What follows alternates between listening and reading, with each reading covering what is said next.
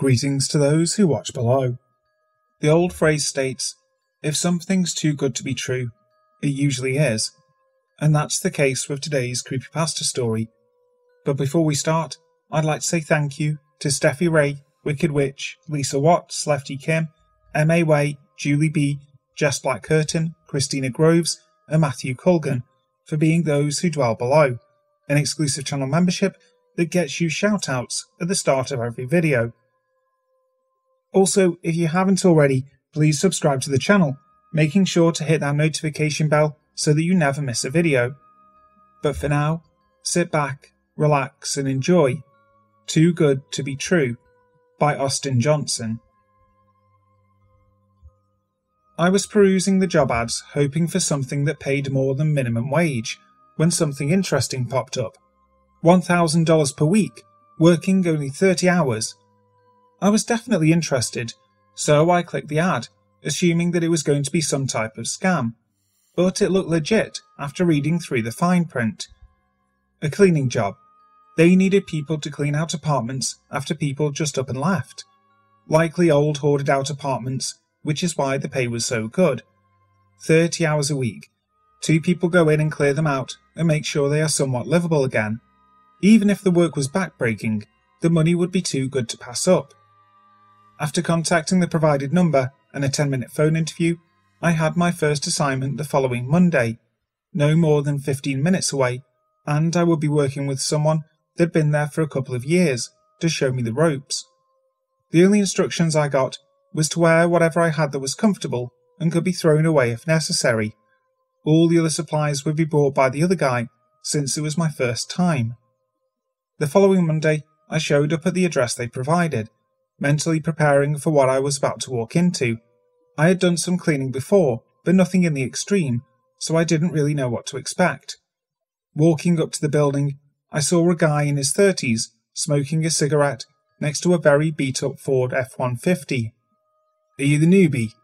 he asked while putting out his cigarette. I answered that I was, and he motioned for me to follow him. "I already bought the stuff up there. This is probably the best one for you to start in. I could do it myself. My name's Frank, by the way. Nice to meet you." He opened the door, and what I walked into was the most pristine apartment I have ever seen. It was cleaner than my own place. "All we gotta do is take this stuff and throw it away. If there's anything you want to keep, go for it. No one is coming back for this stuff, so no one's going to ask any questions. The higher-ups only expect us to do one of these a week, regardless of how bad it is. So we can bust it out today and still get full pay on Friday. Let's get to it, guy." With that, we started just moving all the furniture to the dumpster outside.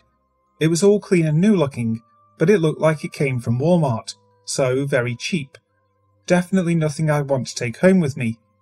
A couple of hours later, and all we had left was the bedroom, and Frank had already gotten started on it.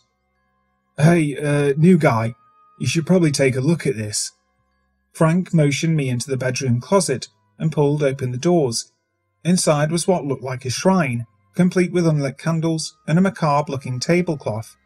There was a book in the centre of the table that had been left open to a picture of me.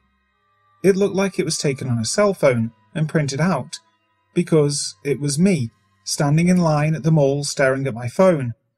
I flipped back to the first page, and it seemed like the same thing with a different person. Same general build as me, kind of like a profile. With dread forming in the pit of my stomach, I turned the page. More pictures of this guy, closer now. Pictures through his window, pictures of him sitting on the couch watching TV, pictures of him sleeping. Wait, those definitely weren't through a window. These were taken from his bedroom. I turned to the next page and quickly pushed it back and walked out the closet. The next pictures showed the same man, but he was in a bathtub, filled with what looked like blood. He was completely torn apart, and next to the pictures was what looked like a lock of his hair taped to the page. I ran to the bathroom and threw up. After several minutes, my heart rate started to go back to normal, and I called 911. By this time, Frank had finished everything else up, and left me to go home with a "good luck with that, dude." The only thing untouched being the closet. It took about 15 minutes, but the police finally arrived with a loud knock. I showed them into the bedroom, and they quickly examined the closet. After being questioned, they said I could go on home, and they would have an officer patrol my neighbourhood tonight, just in case. My blood turned to ice when I pulled in my driveway. There was an unfamiliar car parked in my driveway, but I calmed down when I saw a detective standing next to it, holding up his badge for me to see. I got out my car and walked over to him. He told me his name was Detective Randall. Then he explained why he was here. I was given a call after the officers searched the apartment. Unfortunately, you guys did a decent job cleaning it out, but we still got something at least. Luckily, you didn't really touch the closet after you found the, scrapbook. This guy's eluded me for the past 2 years. His MO is to stalk his victim for a couple of weeks, slowly getting closer, and then when the coast is clear, he moves in for the kill. He likes to cut apart his victims and leave them in the bath. He always takes a lock of hair. That's how we knew for sure this was our guy. I'm not sure why he left the scrapbook, but it's enough evidence to put him in the chair for sure.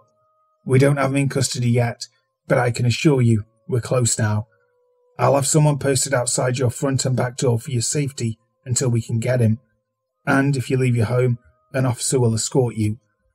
From what we have seen, he only stalks one person at a time, and it seems like he only just targeted you, so he would still have taken a week or two before trying to get closer. We've most likely scared him off now, so try to get some sleep tonight. With that, he handed me his card and drove away, a police car filling the spot right after. I walked into my house and hopped in the shower, trying to wash away the memory of what I saw in that disgusting scrapbook that sicko created. Even though I was exhausted, I knew I wouldn't be getting any sleep tonight, but I laid down in my bed regardless. I turned out my light and rolled over when my heart stopped. As soon as I'd started to roll over, I heard what sounded like a camera shutter coming from my closet. Hi guys, thank you so much for listening to today's video. I really hope you enjoyed it.